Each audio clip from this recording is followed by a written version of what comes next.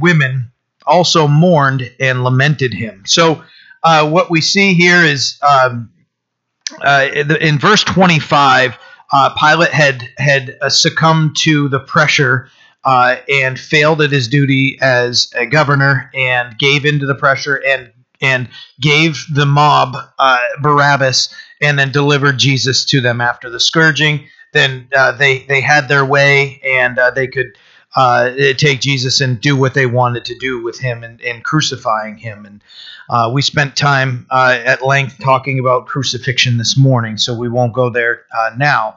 So at this point, as Jesus is moving toward Calvary, there's a great multitude, it says, of people who followed him, and the women were there. So this was big news.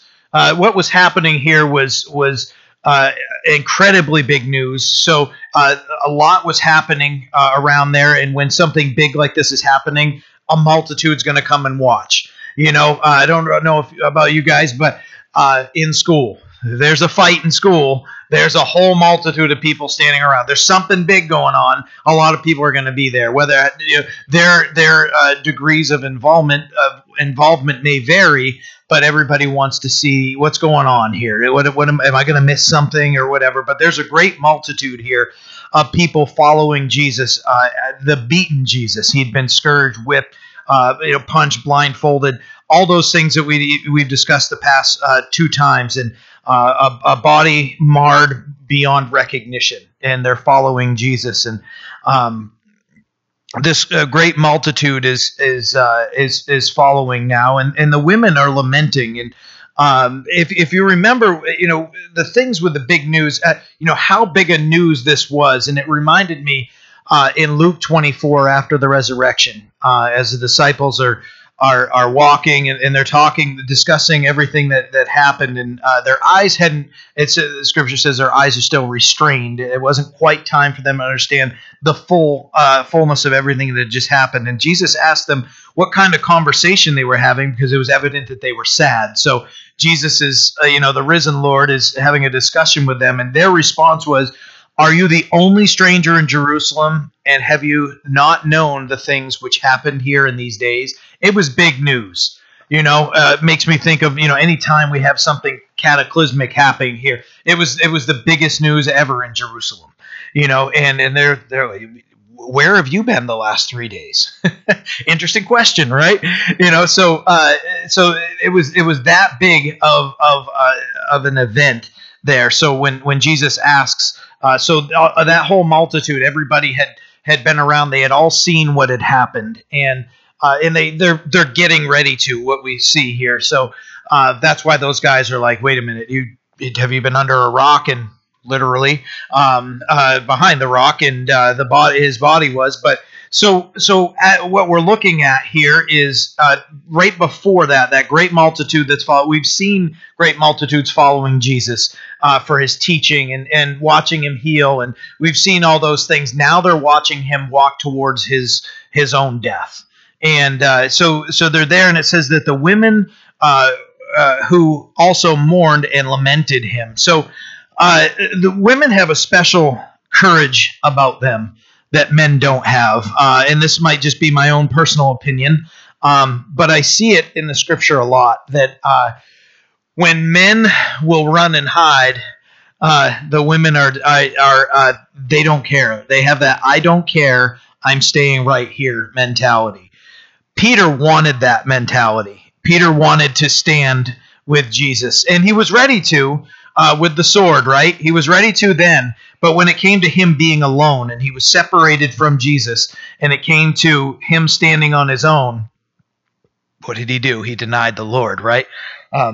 These women, they don't care. They're staying right there, and they're mourning. And the disciples are often hiding at this point.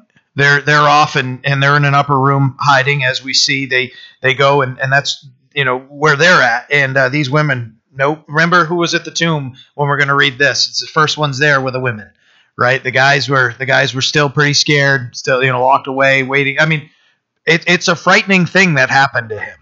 But like I said, the women have a special courage about you. Women have a special courage about you, and these guys are. And are hiding, and these women are like, we don't care, we're staying, and we're gonna mourn, what's happening here, and so Jesus looks at them in verse 28 and says, but Jesus turning to them said, "Daughters of Jerusalem, do not weep for me, but weep for yourselves and for your children, for indeed the days are coming in which they will say, blessed are the barren wombs that never bore, and breast which never nursed. Then they will begin to say to the mountains, fall on us, and to the hills, cover us. For if they do these things in the greenwood, what will be done in the dry?"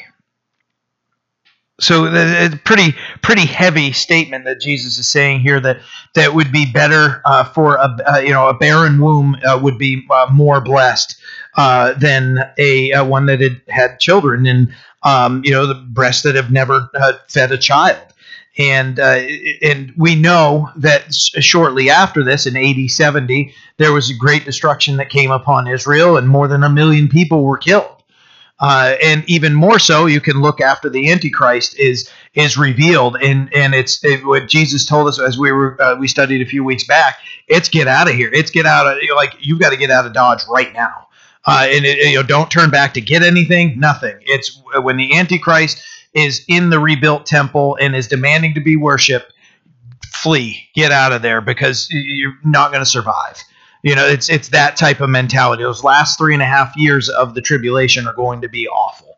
And so when you look at what the Lord is saying here is there wouldn't, nobody wants to be around for that, and it would be better, rather than seeing the kids get murdered, than it's that type of mindset of, oh wow, if the womb hasn't been opened from a child, and the breasts haven't fed a child, that it would be better in that state than the ones that are stuck. Remember, because he said pray, the ones that are nursing and have little ones, it's not going to be good. We studied that earlier a few weeks back. So and looking forward, you can look into Revelation, where it says Revelation 6. I'll just read you 3 verses, 15 through 17. It says, "And the kings of the earth," and now this is everybody hiding from Jesus, but we'll get an understanding of that fear of just asking for the rocks to fall down. It's that type of fear. It says,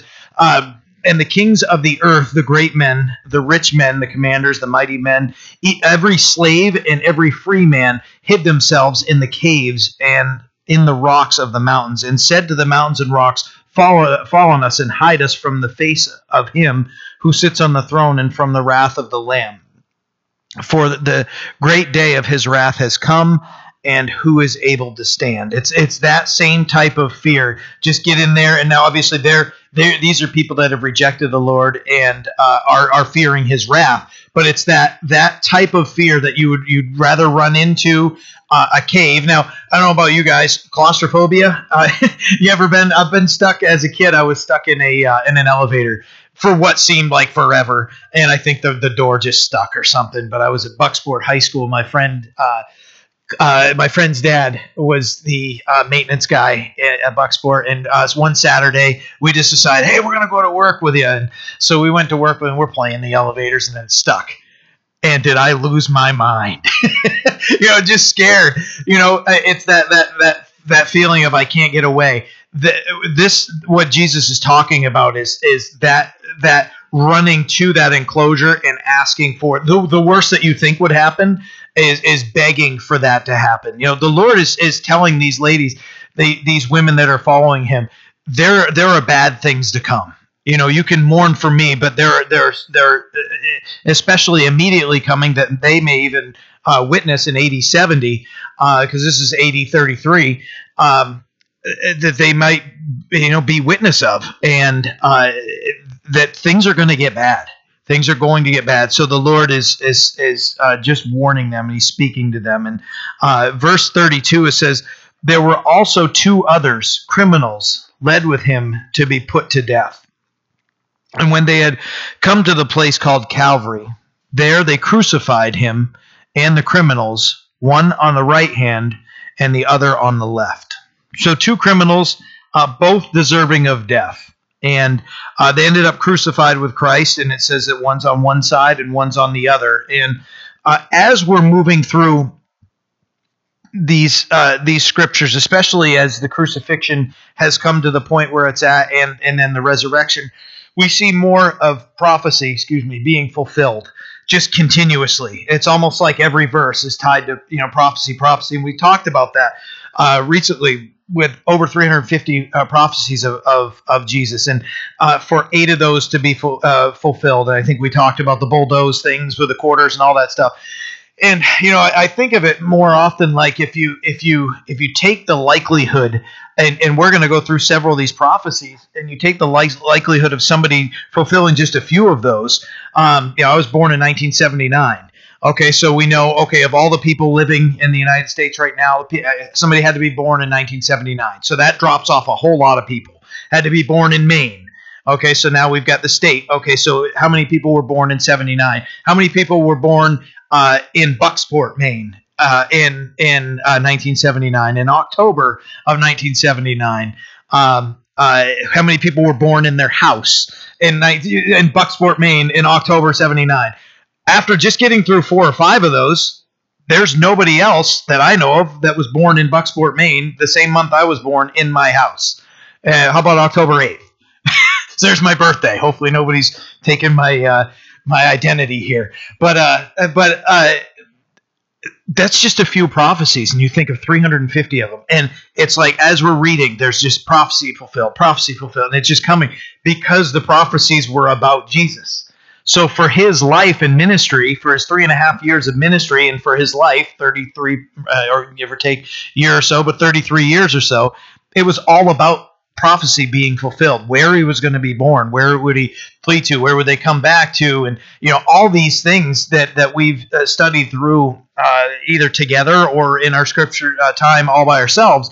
You think of the prophecies fulfilled, and as we're reading through, we're just going to see them just continue to come. So one of those prophecies, Isaiah 53 verses 9, and then we'll skip ahead to verse 12, says, "And they made his grave with the wicked, but with the rich at his death, because he had done no violence, nor was any deceit in his mouth. Therefore I will divide him a portion with the great, and he shall divide the spoil, with the strong, because he poured out his soul unto death, and he was numbered with the transgressors, and he bore the sin of many, and made intercession for transgressors."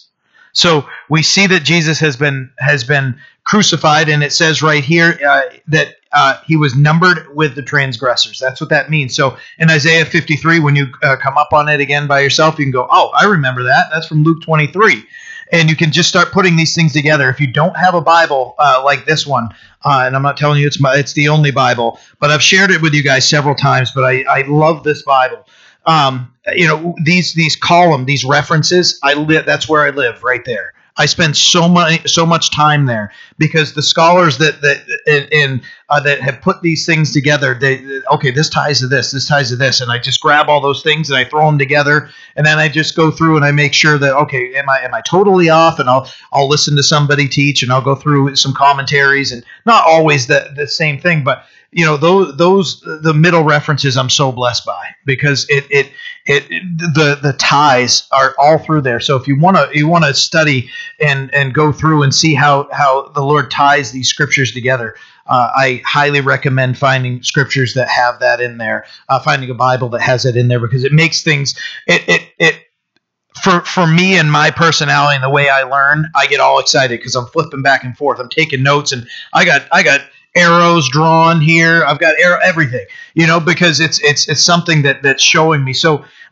important for us to understand as we read these things that Jesus is fulfilling these prophecies, like in Isaiah 53. So Jesus is now between these two sinners, and we'll look more into what happens when we get to verse 39. But we see where Jesus is right now, that he has been crucified. He's on the cross.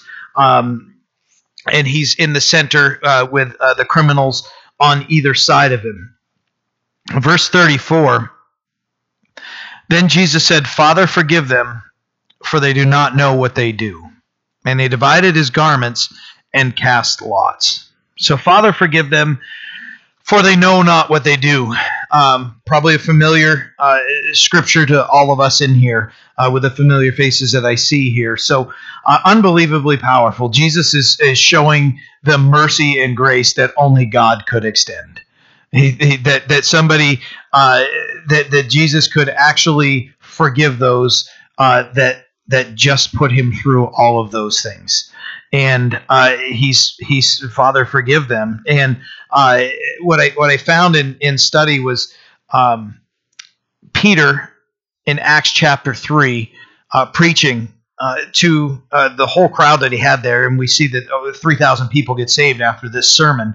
It says, "Yet now, brethren, I know that you did it," crucified Jesus in ignorance, and did also your rulers. "But those things which God foretold by the mouth of all his prophets, that the Christ would suffer, he has thus fulfilled. Repent therefore and be converted, that your sins may be blotted out, so that times of refreshing may come in the presence of the Lord." So when Jesus is praying, Father, forgive them, for they do not know what they do.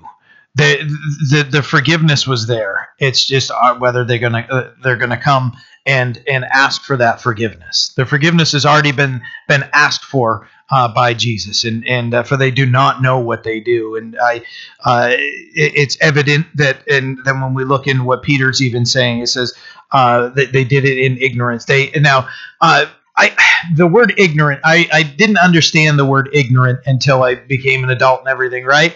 Because a lot of people are like, "You're ignorant," and that means you're being a jerk or whatever, right? But it really, ignorant means you're not aware. You're ignorant to something. Or you're ignoring it, right? But just that you're ignorant. A lot of times that ignorance means that you're not aware of what is happening. So as we're looking into this and as we continue on, that ignorance that he's talking about here, just understanding what that means. So 34 says, "And they divided his garments and cast lots." So here's another prophecy fulfilled. And the prophecy, like I said, the fulfillment here is overwhelming. And what it speaks to me is that God can be trusted with our future. He knows past, present, and future. All we need to do is place our trust in him, and he's going to take care of everything for here and in eternity. There's nothing we can't trust the Lord for. He spelled out all these things that were going to happen hundreds and hundreds of years ago. When you start looking back into the Psalms, and you go way back thousands of years before, when you start looking into even Genesis, and as you go through and you look at the Passover, when you get to Exodus and all those things, the Lord just doing a mighty, mighty work, that he can be trusted. And it speaks to me of that this is not just a book. This book, as the scripture says, is alive and powerful and sharper than any two-edged sword, sharper than any surgical instrument that we can think of, that it can the dividing asunder, it says, between bone and marrow. It's sharper than anything. The word can pierce into our hearts like nothing else. So this scripture is alive. This is what, reading a book and it changing our lives. Because the Holy Spirit speaks to us as we read it and as we go through. Now, I know I've had conversation. I know Michael and I had a conversation probably a month and a half ago, just about somebody who had read the scriptures before, and they're like, "Yeah, I read the Bible once," and Michael was able to share with me. He's like, just one time, right? As a Christian, we should go through it more, right? Because this is our bread. This is what we should live for. Remember, Jesus said, "Man shall not live by bread alone, but by every word of God." We should be a steady diet of the scriptures. And what the scriptures are going to do is build us, strengthen us, and we're going to understand, whoa, this ties in here, and the excitement that comes from, oh, that's a prophecy that Jesus fulfilled right here, and we continue to grow. And when we go that bread and we're eating that meat, rather than just drinking the milk, we're feasting on something that's nourishing our souls. So understanding that this just wasn't a book that was written by men, and I explained to you guys at work, one of my coworkers was saying that he ministered to somebody, and it was a very short conversation because one got red in the face fast. Basically, shut up, I don't want to talk about this anymore. And he shared that with me, and what came up in that conversation, what often does is it's just a book written by man. Just a bunch of guys got together and they wanted to write something just so they can control everybody. I've heard some of those conversations, and it's heartbreaking to hear that. But I also think that's a dismissal of the word, because there's conviction if they've heard it. And I have to believe that that's the case. So when you look at the scriptures, you get your 39 books in the Old Testament, 27 in the New, written by over 35 authors. No contradictions. There's no inconsistency. The only inconsistency you're ever going to see is from man trying to transcribe the original scriptures, because man can make it a opinion that they can throw in there, or whatever it may be. But the scriptures are inerrant in the original text.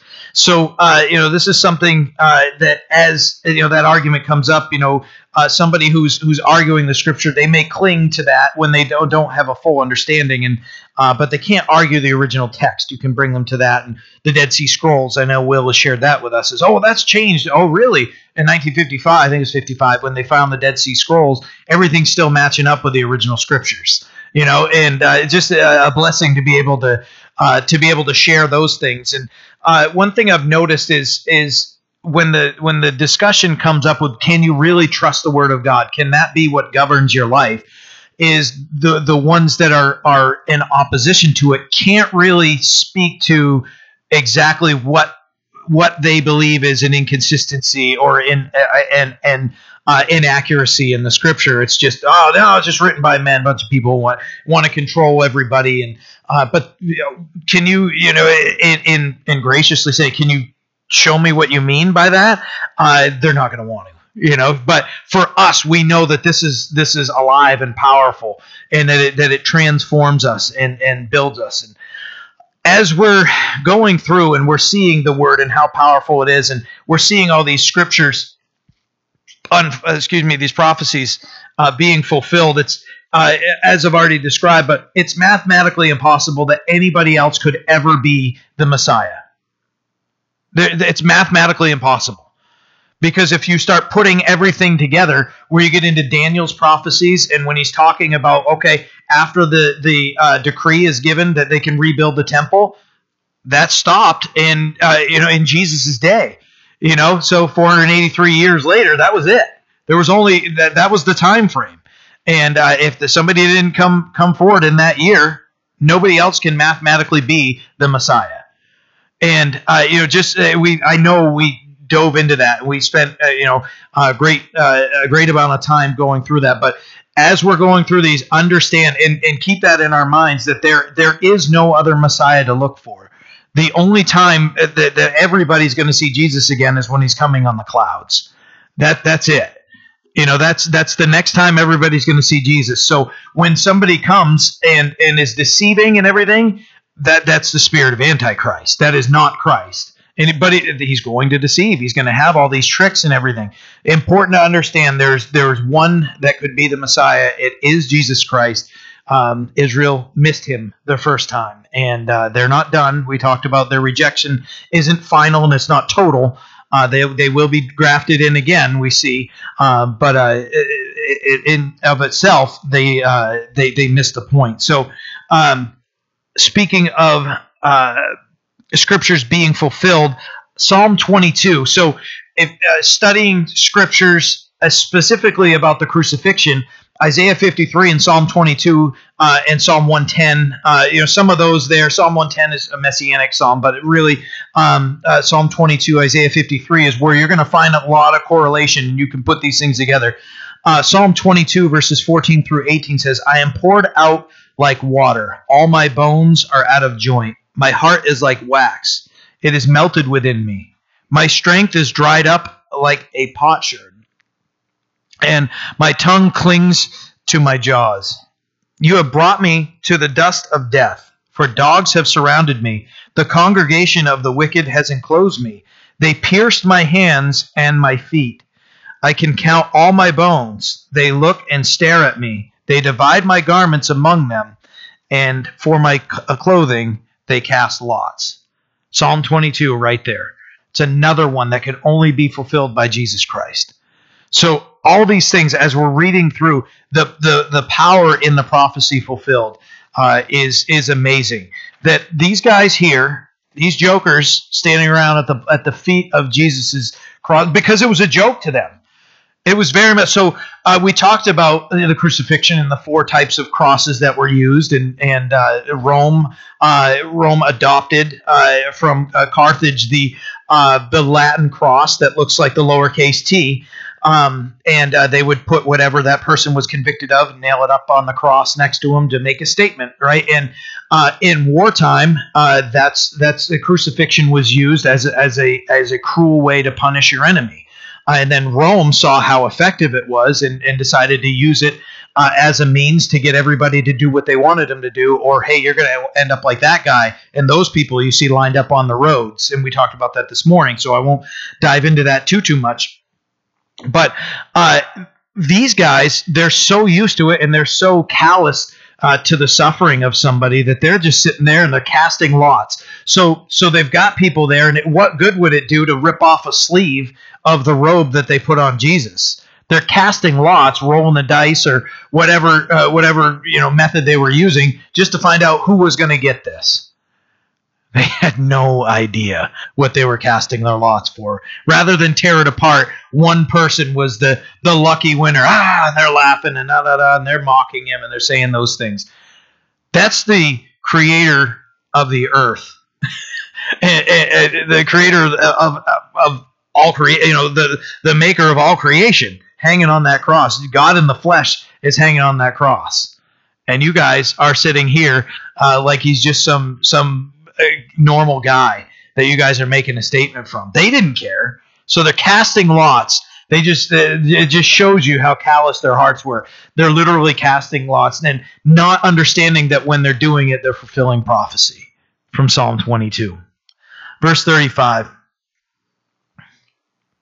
And the people stood looking on, but when the rulers with them sneered, saying, "He saved others, let him save himself, if he is the Christ, the chosen of God." And the soldiers also mocked him, coming and offering him sour wine, and saying to him, "If you are the king of the Jews, save yourself." Remember, back in Luke 4:23, Jesus gave a glimpse into this, and he said, "You will surely say this proverb to me, 'Physician, heal yourself.'" All the way back in Luke chapter 4, verse 23. And these guys here are saying, if you're the Christ, will save yourself. If you're the one that can do all this, and they're mocking him. Hey, here's some wine and everything. Just mockery, creating a mockery out of Jesus. They've already nailed him to the cross, like there isn't enough going on. He's already beat, and his visage was marred beyond recognition.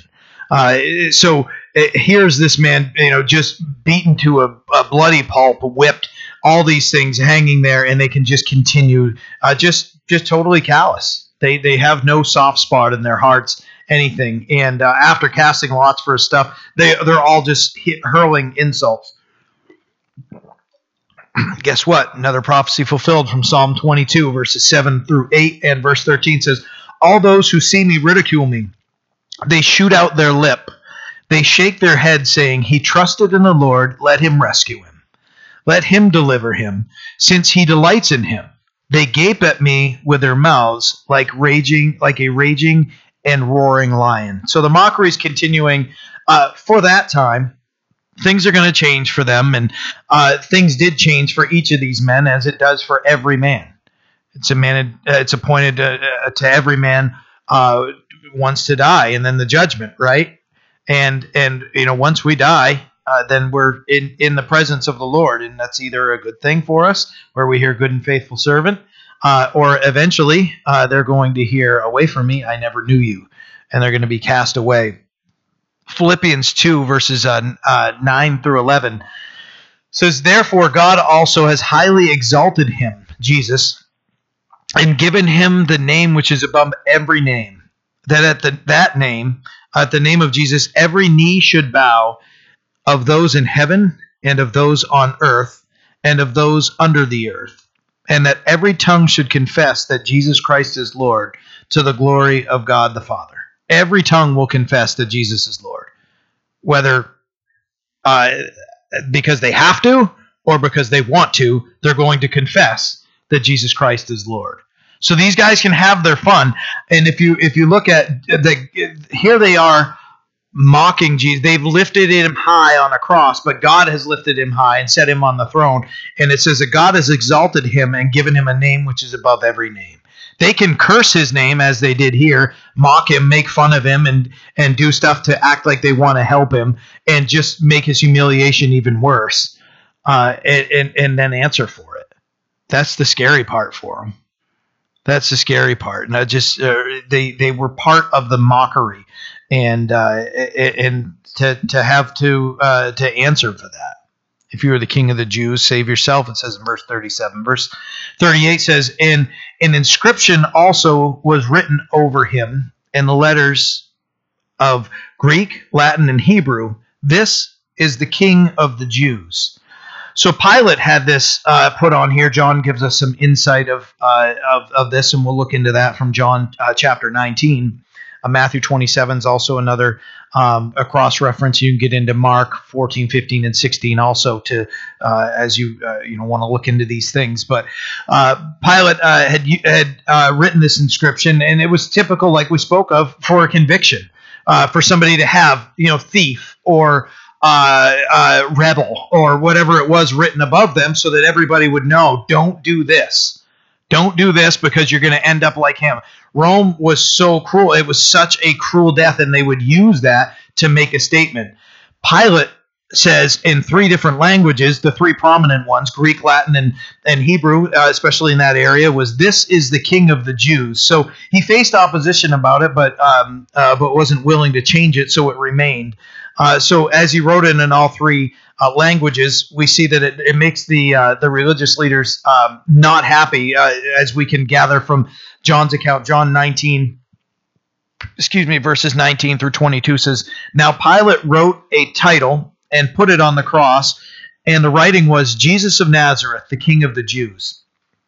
Then many of the Jews read this title, for the place where Jesus was crucified was near the city, and it was written in Hebrew, Greek, and Latin. Therefore the chief priests and the Jews said to Pilate, Do not write the King of the Jews. But he said, Jesus, I am the King of the Jews. They wanted them to say, he said this. This is why he was crucified, because he said this.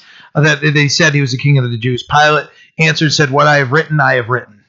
Pilate failed overall in his duties as governor of Judea, but there were points that he was not willing, and this was one of them, that he wasn't going to compromise. He said, "No, I'm putting this up here," so that as we see that was left there. Pilate put it there, and he left it there. They can. He's basically saying, "You can say whatever you want; it's not going to change." Verse 39. Then one of the criminals who were hanged, blasphemed him, saying, If you are the Christ, save yourself and us. But the other answering rebuked him, saying, Do you not even fear God, seeing that you are under the same condemnation? And we, indeed, justly, for we receive the due reward of our deeds. But this man has done nothing wrong. Then he said to Jesus, Lord, remember me when you come into your kingdom. And Jesus said to him, Assuredly, I say to you, today you will be with me in paradise.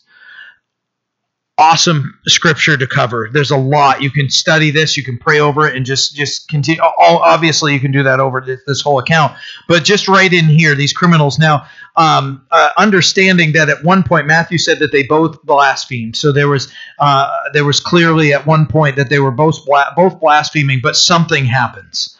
So what we can say, we don't know how much exposure these two ever had to Jesus or the messages of Jesus until they ended up where they were at. We don't know. But one thing we can conclude is that at one point, both of them were blaspheming, and then there's a change, and one understands, wait a minute, I'm wrong, and I need Jesus. So let's look into this a little bit further. And so based on what we know, based on what we can read here just in the text, is these two have the same amount of information on Jesus, of who he is and what's happening around them. But they come to two different conclusions at the end of it. So, and it's very true for, it could be two people hear the gospel, and one may accept and one may reject. We don't know. But we all have that. As soon as we hear the gospel, we have that choice of whether we're going to accept and embrace Jesus and walk with him, or reject him and go about our own way and follow our own will. So what we see here is that one blasphemes and rejects Jesus even to the point of no hope, till his last breath. And what we see there is, in that complete and total rejection in his life, we can come to the conclusion that that man did not go into paradise as Jesus said the other one would. That man went to eternal condemnation and damnation in hell. I'll take the other one personally. But what we do see is that one of them came to the point of a belief in Christ, and the scripture does not tell us when that happened, but it's neat. It's a neat study to look into and see, okay, what was this guy exposed to? What could he hear from Jesus, and what could he see around him? And we can kind of come to some pretty neat theories and things. And I encourage you to not make a dogmatic stance on something, because if the scripture is quiet about it, then we can be quiet about it. We don't have to try to speak where the scripture is silent. But what did these guys hear? And I truly think that it was when he heard Jesus just a few verses back say, "Father, forgive them, for they don't know what they do." That's when I think this man came to faith, because he realized that he could be mad and he could be cursing all these people and just fighting back, and in his suffering and everything, lash like an injured animal, just lash out. You don't go near an injured animal, right? That's kind of I remember as a kid, my mom and dad tell me, never go near an injured dog. Go get somebody or whatever. It's because they don't want to be touched. Jesus, could have had that mentality, but where is his heart? Broken for the lost that are around him, for mankind that are lost around him. And I personally believe that that's when that man's heart changed, is when he heard that.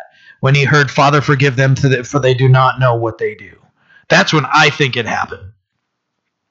And something happens, something changes in him. And he came to that point and he couldn't deny Jesus anymore. And what we see here in verse 40 is his tone changes, and he answers the other one and says, "Do you not even fear God, seeing that we're dying?" If you ever heard of Don Francisco, is a guy in the 70s, Christian music artist. He's got a totally different sound than what would be popular in these days, but he would tell Bible stories with his guitar. Some people loved him, some people didn't care for him. I really appreciate the power in the story and how he delivers it. It would suck me right in. And some of those songs, there's some songs I don't care for, but a friend shared an album, and he wrote a song about this specific occurrence, and the ways he's describing it, and he's like. He describes that one of them looking over, the other one said, "You're going to cast us both into the pit. Is that what you intend?" As part of the lyrics, he says. And then as he's describing, you have to look up the song. And as we're here, I'll look it up before you go and share with you the name of that specific song. Because I can't remember the name of it right now, and I don't want to do that in the middle of our lesson here. So I'll do it at the very, very end. Remind me if I pray and I say, "Hey, you said you were going to say something about Don Francisco," because I highly encourage you listen to that song, because it's really neat. Because after he, they all die, you think the song's kind of over, and then he keeps going. And the song builds with this whole chorus behind him. I've cried listening to this song. It has brought me to tears. And it is like, how there are some songs, "Eye of the Tiger." When I was on the wrestling team in high school, we heard that so many times. It was supposed to be a pump-up song. If you want a pump-up song that's just going to like drive you to the point of praising God. And I'm not saying we need those things. All we got to do is meditate on who God is. But this is a cool one that's going to bless you, I think. And he starts describing what this guy might have seen, and he sees the streams, and he sees all these things, and then he's hearing the choruses of the saints singing. Jesus is the Lord of all. We've been redeemed, and even now I'm starting to get choked up because when you think of the sin and everything that has been left behind, and you can stand and look at the Savior, the one that saved you from eternal damnation and a separation from God from eternity, and brought us to that point where we can now look on the Savior. He did a great artistic way of describing what he believed happened to this guy on that day, because this guy's saying, calling him out, saying, wait a minute, we are getting what we deserve. And here's another person. Remember, we talked about Pilate. We talked about Herod. There's so many people saying he's done nothing wrong. Here's one nailed to the cross and on his way to death. And he's even saying, Jesus has done nothing wrong. So what he sees is he sees the sinfulness of everyone around him. And then this is where another part where I kind of stand, where he heard, Father, forgive them, for they don't know what they do. And he realized the innocence of Jesus. And he was able to correct the other guy and say, man, we're dying. We're on our way to hell right now. What do you have to hold on to that's worth anything? This is, he says, we've sinned all our whole lives, and we're getting our due reward. And then he looks at Jesus in verse 42, and he said to Jesus, Lord, remember me when you come into your kingdom. And Jesus said to him, assuredly, I say to you, today you will be with me in paradise. So after rebuking that other criminal, he looks right at Jesus. The eye contact is there, and they're suffering. And he knows he's worthy of going to hell. But he knows that Jesus has done nothing wrong, and he understands now what he sees, and what he's gathered is that this is the Son of God. This is the Messiah dying. I'm dying right beside the Christ. And he recognized this, and he recognized that Jesus is paying the penalty of sin, the sin of mankind, and he speaks in faith to Jesus. What he's saying here is, Lord, remember me when you come into your kingdom. He understands now who Jesus is, and now he can speak. He previously blasphemed Jesus and ridiculed Jesus. Then something happens in him, and he looks at Jesus and he asks for salvation, is what he's asking for. And Jesus assures him, he says, today you will be with me in paradise. Now, this world has a weird look on what paradise is. Because when you hear paradise, when I do, I don't know if your mind goes to the Caribbean, right? And you see the blue, clear water, and the palm tree and the beach and everything. We're still in the earth. It's a beautiful creation that God has made. It's not the paradise. Jesus wasn't saying, hey, we're going to have some mixed drinks, on the beach. You know what I mean? He's saying, you're going to be in heaven with me today. You're going from this ruthless execution, and where Jesus knows his legs are going to be broken, and he's going to have nothing to hold himself up on, and he's going to suffocate, or his heart's going to fail, and he's going to die. That a horrific death, but that's going to be the worst that can happen to him, because then he's going to step into eternity with Jesus Christ. I mean, wow. That's what he's saying. Today you will be with me in paradise. He was telling the man that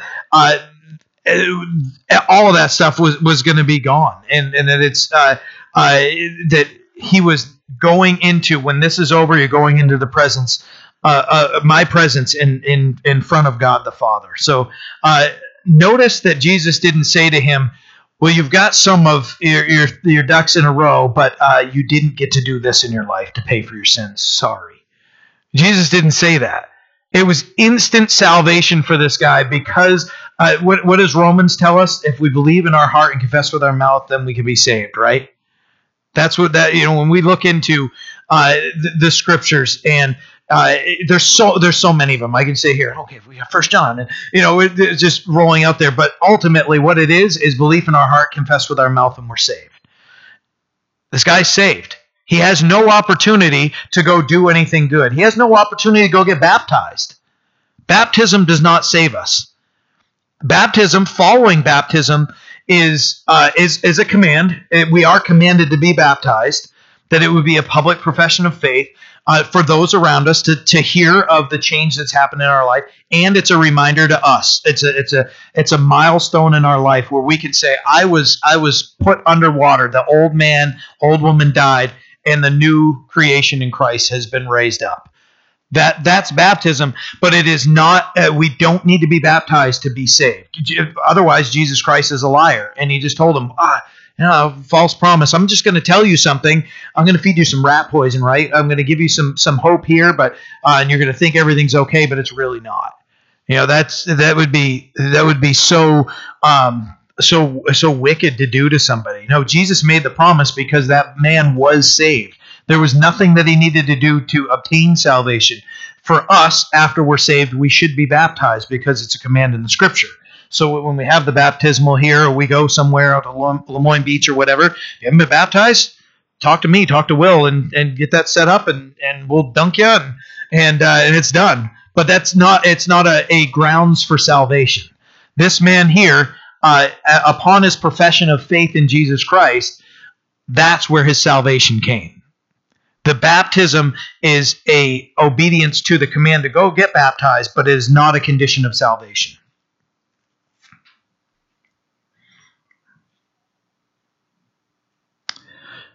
I lost where I was. 44, thank you. Needed that. So, one other thing, thank you.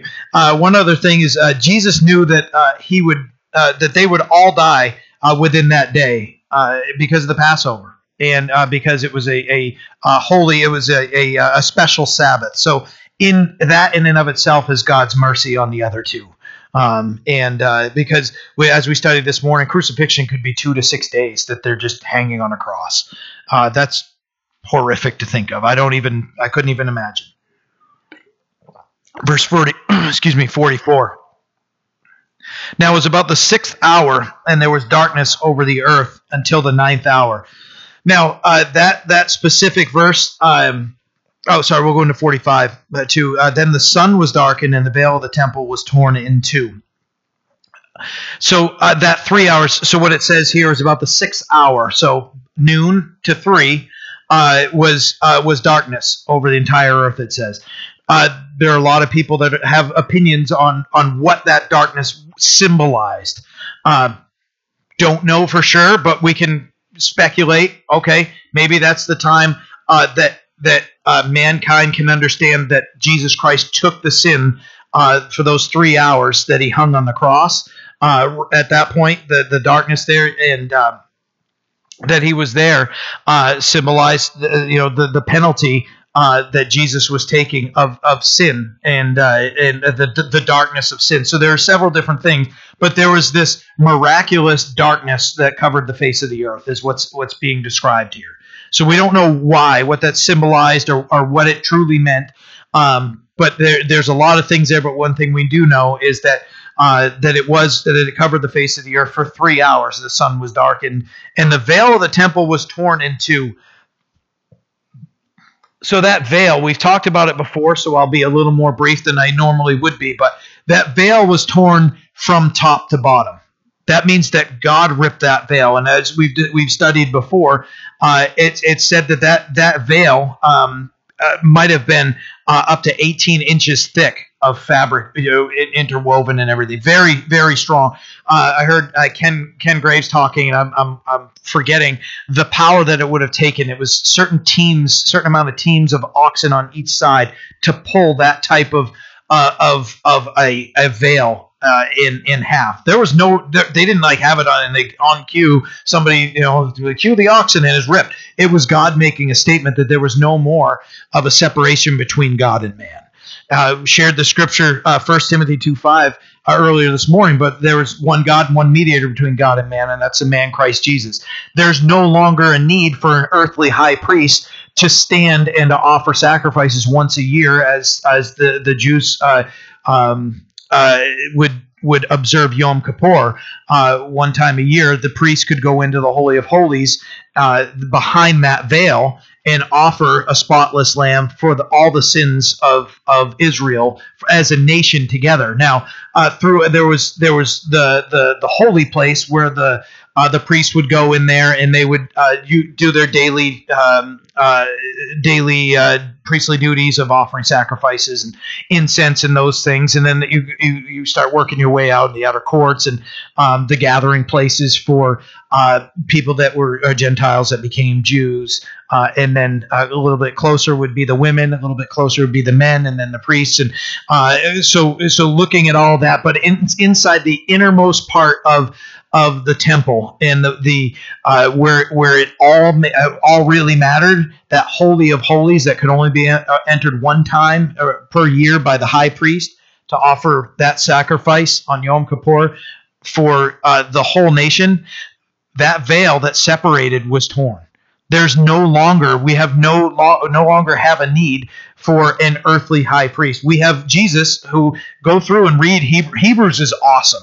We don't know who the author of Hebrews is. I think it was Paul. Some say it was Luke. Doesn't matter. But it's such an awesome, in-depth look of Jesus as our high priest. It's such an amazing thing to go through. And we've studied here in recent weeks of how he intercedes for us, that God the Son and God the Spirit are interceding for us in our prayers here, and God the Son interceding for us in the presence of God for us. That's what this all means. There's no longer any need for man to do anything for us. I don't want to be perceived as someone who bashes anybody who's a Catholic, but we don't need to go to a Catholic priest and confess our sins and go do this and say this 10 times and do this 10. That's a religion. That's something man-made. That's tradition. That's vain repetition. That's condemned in the Scripture. That shouldn't happen. When we pray, it should be an honest prayer from our heart, lifted to the Lord, and that's it. We don't have to say it 15 times, just like nobody should have to say something to us 15 times to us to make sense. It makes for an awkward conversation, doesn't it? Like, yeah, I heard you the first 15 times, right?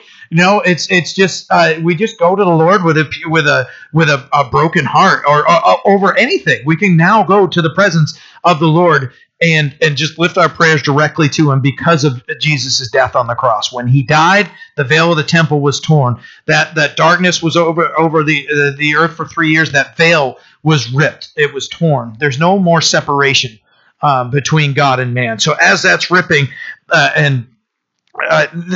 all these things are happening, and when Jesus had cried out, verse 46, with a loud voice and said, "Father, into your hands I commit my spirit." Having said this, he breathed his last. So when the centurion saw what had happened, he glorified God and said, "Certainly this was a righteous man." And the whole crowd who came together to that sight, seeing what had been done, beat their breasts and returned. But all the acquaintances and the women who followed him from Galilee stood at a distance watching these things. So we read here another scripture fulfilled, Psalm 31, verse 5, "Father, into your hands I commit my spirit." Jesus is giving up the ghost. He's giving up his spirit to the Father, and he breathed his last. Other gospel accounts, Jesus says it adds in a little bit more. It is finished. Everything's done. It's all fulfilled, and not Jesus saying, "Well, hey, Father, I've done my part. Now it's up to them to do the rest of the things that they need to be saved." It is finished. The finished work of the cross is what we can place our faith and trust in, and who Jesus is and what he did. And Jesus did it all in the only way that would fulfill God's will. Remember, he prayed in the garden, "If there's any other way, let this cup pass from me." There wasn't. And Jesus, when it was all done, all of that was done, he had taken on the sin, and he had taken on that burden that just tremendous. I can't even imagine. I'm not even going to try to start putting words in there to describe it. But he had taken the sins of all mankind on. And now he says, "It is finished, and Father, into your hands I commit my spirit." So he completely fulfilled all of the requirements for us to be saved. Everything's done. We can place our faith and trust in Jesus Christ and his shed blood on the cross and his grace and mercy, and that's where salvation stands. That's how we're saved. So as we're reading here, we see that this centurion witnessed this, And it says he glorified God, and certainly this was a righteous man. So in Jesus' death, everybody starts seeing, everybody's beating their breasts. And wait a minute, something cataclysmic just happened here. They realize something big just happened here. And it says in verse 49, but all his acquaintances and the women who followed him from Galilee stood at a distance watching these things. So we know that what happens here for the other guys is when we look at other gospel accounts is, so Jesus dies, but the other two are still alive. And the soldiers come up, and what was common is if they wanted to expedite somebody's death, is they would break their legs, because they would push up with their feet and pull on the nails here, pull themselves up, take a breath, and then go back down. And then they would end up suffocating, or they'd have heart failure and just die. So to speed up the process, they'd come up and make it even more brutal, hit them in the legs, break their legs, and then that's it. They can no longer push up to try to get their breaths. And because there was a Sabbath, they didn't want men hanging on the cross. So they were trying to speed up the process here. So when they got to Jesus, it was already done. And another scripture fulfilled was Psalm 34, verse 20 says, his bones weren't broken. And the scripture says, he guards all his bones, not one of them is broken. And to make sure that Jesus is in another gospel account, to make sure Jesus was dead, I think it was John 19, is they come up with a spear and they stab him in the side, and blood and water poured out of Jesus. And there's another one fulfilled, and they said, they shall all look on him whom they pierced, from Psalm 22, once again in Zechariah 12:10. So John tells us that as Jesus, that it was John, I have it right here, that his side was pierced and stabbed by the Roman spear. So blood and water is flowing out of him. And I've actually heard the absurdity of people saying Jesus really wasn't dead; he was in a coma.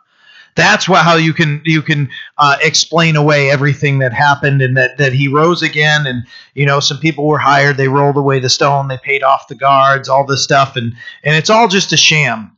Not if you look at the entirety of everything that happened. We've already looked at the extreme beating. The scourging itself would kill people. Then you nail somebody to a cross after all of that.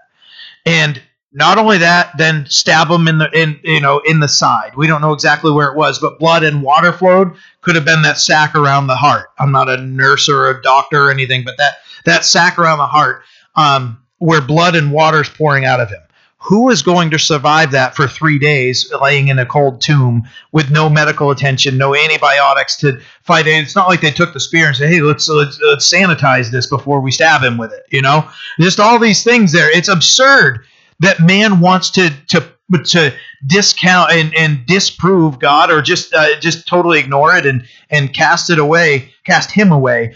After all of those things come together, it's an absurdity to say that there's anything that happened other than Jesus Christ died.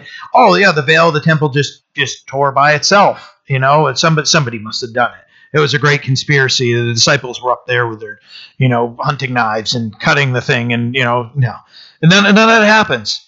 And it's such a powerful thing that as all these things are happening, the centurion says out, the crowd is affected by this, and all these other people that had followed him are standing back, and they're seeing all these things that happen. It didn't, and then when we get into verses 50 through 56, we're going to make it, and I'm going to speed up a little bit, try to get on time here. You don't bury somebody that's still alive, right?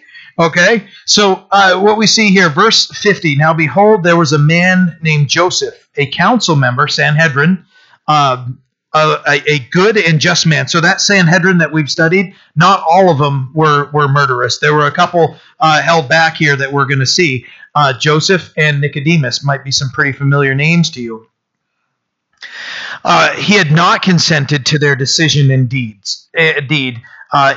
He was from Arimathea, a city of the Jews, who himself also was waiting for the kingdom of God. This man went to Pilate and asked for the body of Jesus. Then he took it down, wrapped it in linen, and laid it in a tomb that was hewn out of rock, where no one had ever lain before. That day was the preparation, and the Sabbath drew near. And the women who had come with him from Galilee followed after, and they observed the tomb and how his body was laid.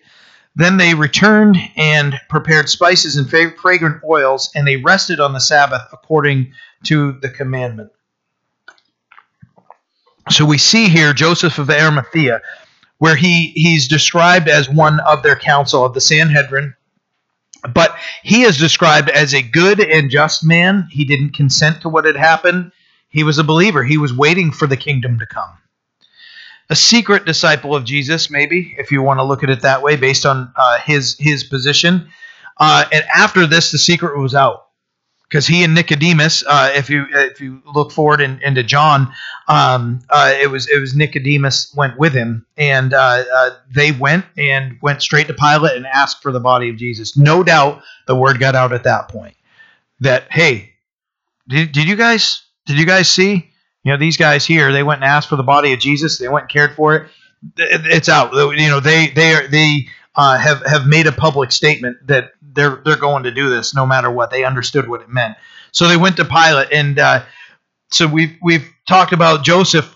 Nicodemus also went through him, and that might be a popular name. He was also part of the Sanhedrin. John chapter 3, you may remember the discussion that he had. So he went to Jesus by night, didn't want to be seen. He went to Jesus by night, and they have the conversation of eternal life and what somebody must do to inherit eternal life. And Jesus has to kind of correct him. He's like, are you the teacher of Israel and you don't know? Because he says, for one to be saved, they must be born again. And he's like, do they enter into their mother's womb again? And that's when Jesus, they have that whole conversation. It was that Nicodemus. Nicodemus was also, we can see him in John chapter 7, where Jesus was being rejected by the authorities, and they were trying to figure out who he was. And Nicodemus said, does our law judge a man before it hears him and knows what he is doing? That's Nicodemus. So Nicodemus was one that when he heard who Jesus was, so these two guys weren't consenting to what was happening. They were part of the Sanhedrin, but no doubt being muted or just sitting quietly. But they couldn't sit quietly anymore. When they saw what had happened, they made it public. They went to Pilate. They asked permission. Pilate was amazed that he was already dead. The Romans were public executioners. If there was any question whether he was dead, that's why they stabbed him there. Because if they failed in their duties, it's their life. They were that sure that Jesus Christ was dead that they took him, they stabbed him, and they said, "Yep, he can be taken off. He's dead."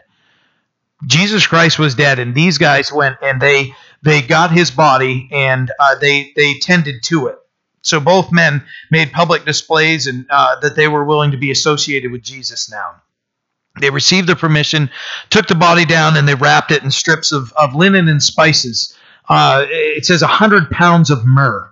100 pounds of myrrh. That's a lot.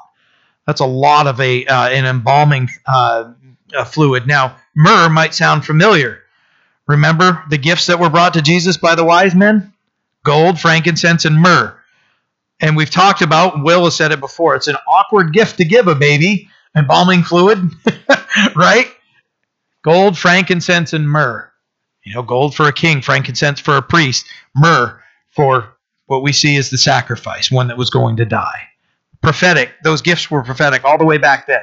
Another prophecy being fulfilled. So that myrrh, that burial frankincense. So Jesus was, as we look at him and as we're closing out our study here, we understand that the women were... they still followed and they observed everything, but they had to go back home to be obedient to the laws of the Sabbath. And they knew where his body was. It wasn't a mistake. They knew exactly where it was. So remember that when we get into this, I'm spoiling the story here, but when they get in and they go and Jesus' body isn't there, and they're like, who took his body? Where have you taken him? because they had their stuff that they wanted to the oils and stuff they wanted to pour in his body. But these women knew that they would have to come back because of the this Sabbath. They had a true endearment in their hearts. I know I've explained this, in a loyalty that couldn't be broken. They just the guys, like I said, the guys were hiding. We had a couple guys that stood up there, but the other ones were too afraid to be seen in public. And these women were still there. So as we close, just just one thing, that, an observation that the Lord has put on my heart is that when you think of Jesus' life, he was born in a manger. There wasn't any room for him in an inn, right? So he was born in a barn.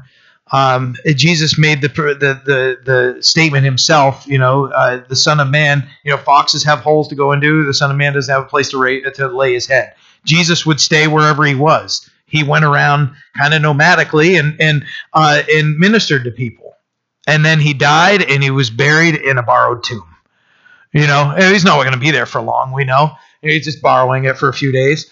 But essentially, the Savior of the world, born in a barn, didn't amass a kingdom to himself and walk around and demand that everybody bring him the best of everything and all those things. He came here to do the Father's will, and then when he died, he was buried in somebody else's tomb, and that's our Savior. That's our Savior, and there's a lot. Reading through this, I encourage you to go back and read it yourselves and spend some time in prayer and read through these and see how the Lord speaks to you and how, because he might open a verse to you and go, oh, hey, I forgot about that part or whatever, and go through and read. I mean, I share with you what the Lord lays on my heart. And that's, what you're going to get from me is, God lays it on my heart and I'm going to share that with you. But it's always important for us to spend that time in prayer and then just be in the Word by ourselves and read and ask the Lord just to continue to help us to grow and to carry these things with us as we move forward. So it's our study for tonight. Let's pray and we'll be on our way starting another week. So Father, we thank you so much, Lord, as we read of the crucifixion, that we understand as believers all of the horrors of what we just read and the darkness that covered the face of the earth, the veil of the temple. We understand the symbolism of the veil being torn, Lord. We understand and we know and trust that our sins are washed away. They're gone, because of this very scripture that we can reference and learn of what Jesus did for us. We thank you, Lord, that we have a way of salvation. Otherwise, we have no hope. We just faced eternal condemnation and damnation and separation from you. Because of what was done on the cross, we can have new life and we can be forgiven. Praise your name for that, Lord. We pray that you be with us through the rest of this week and be with Will and help him with all the pain and discomfort he's been dealing with that's kept him from being with us in the morning and evening services. I pray that you minister to him, minister to his family as they're faithfully just trying to take care of him. And we just pray that you'd heal him up and bring him back. Be with us this week, we pray, and send us out and use us. In Jesus' name we pray. Amen.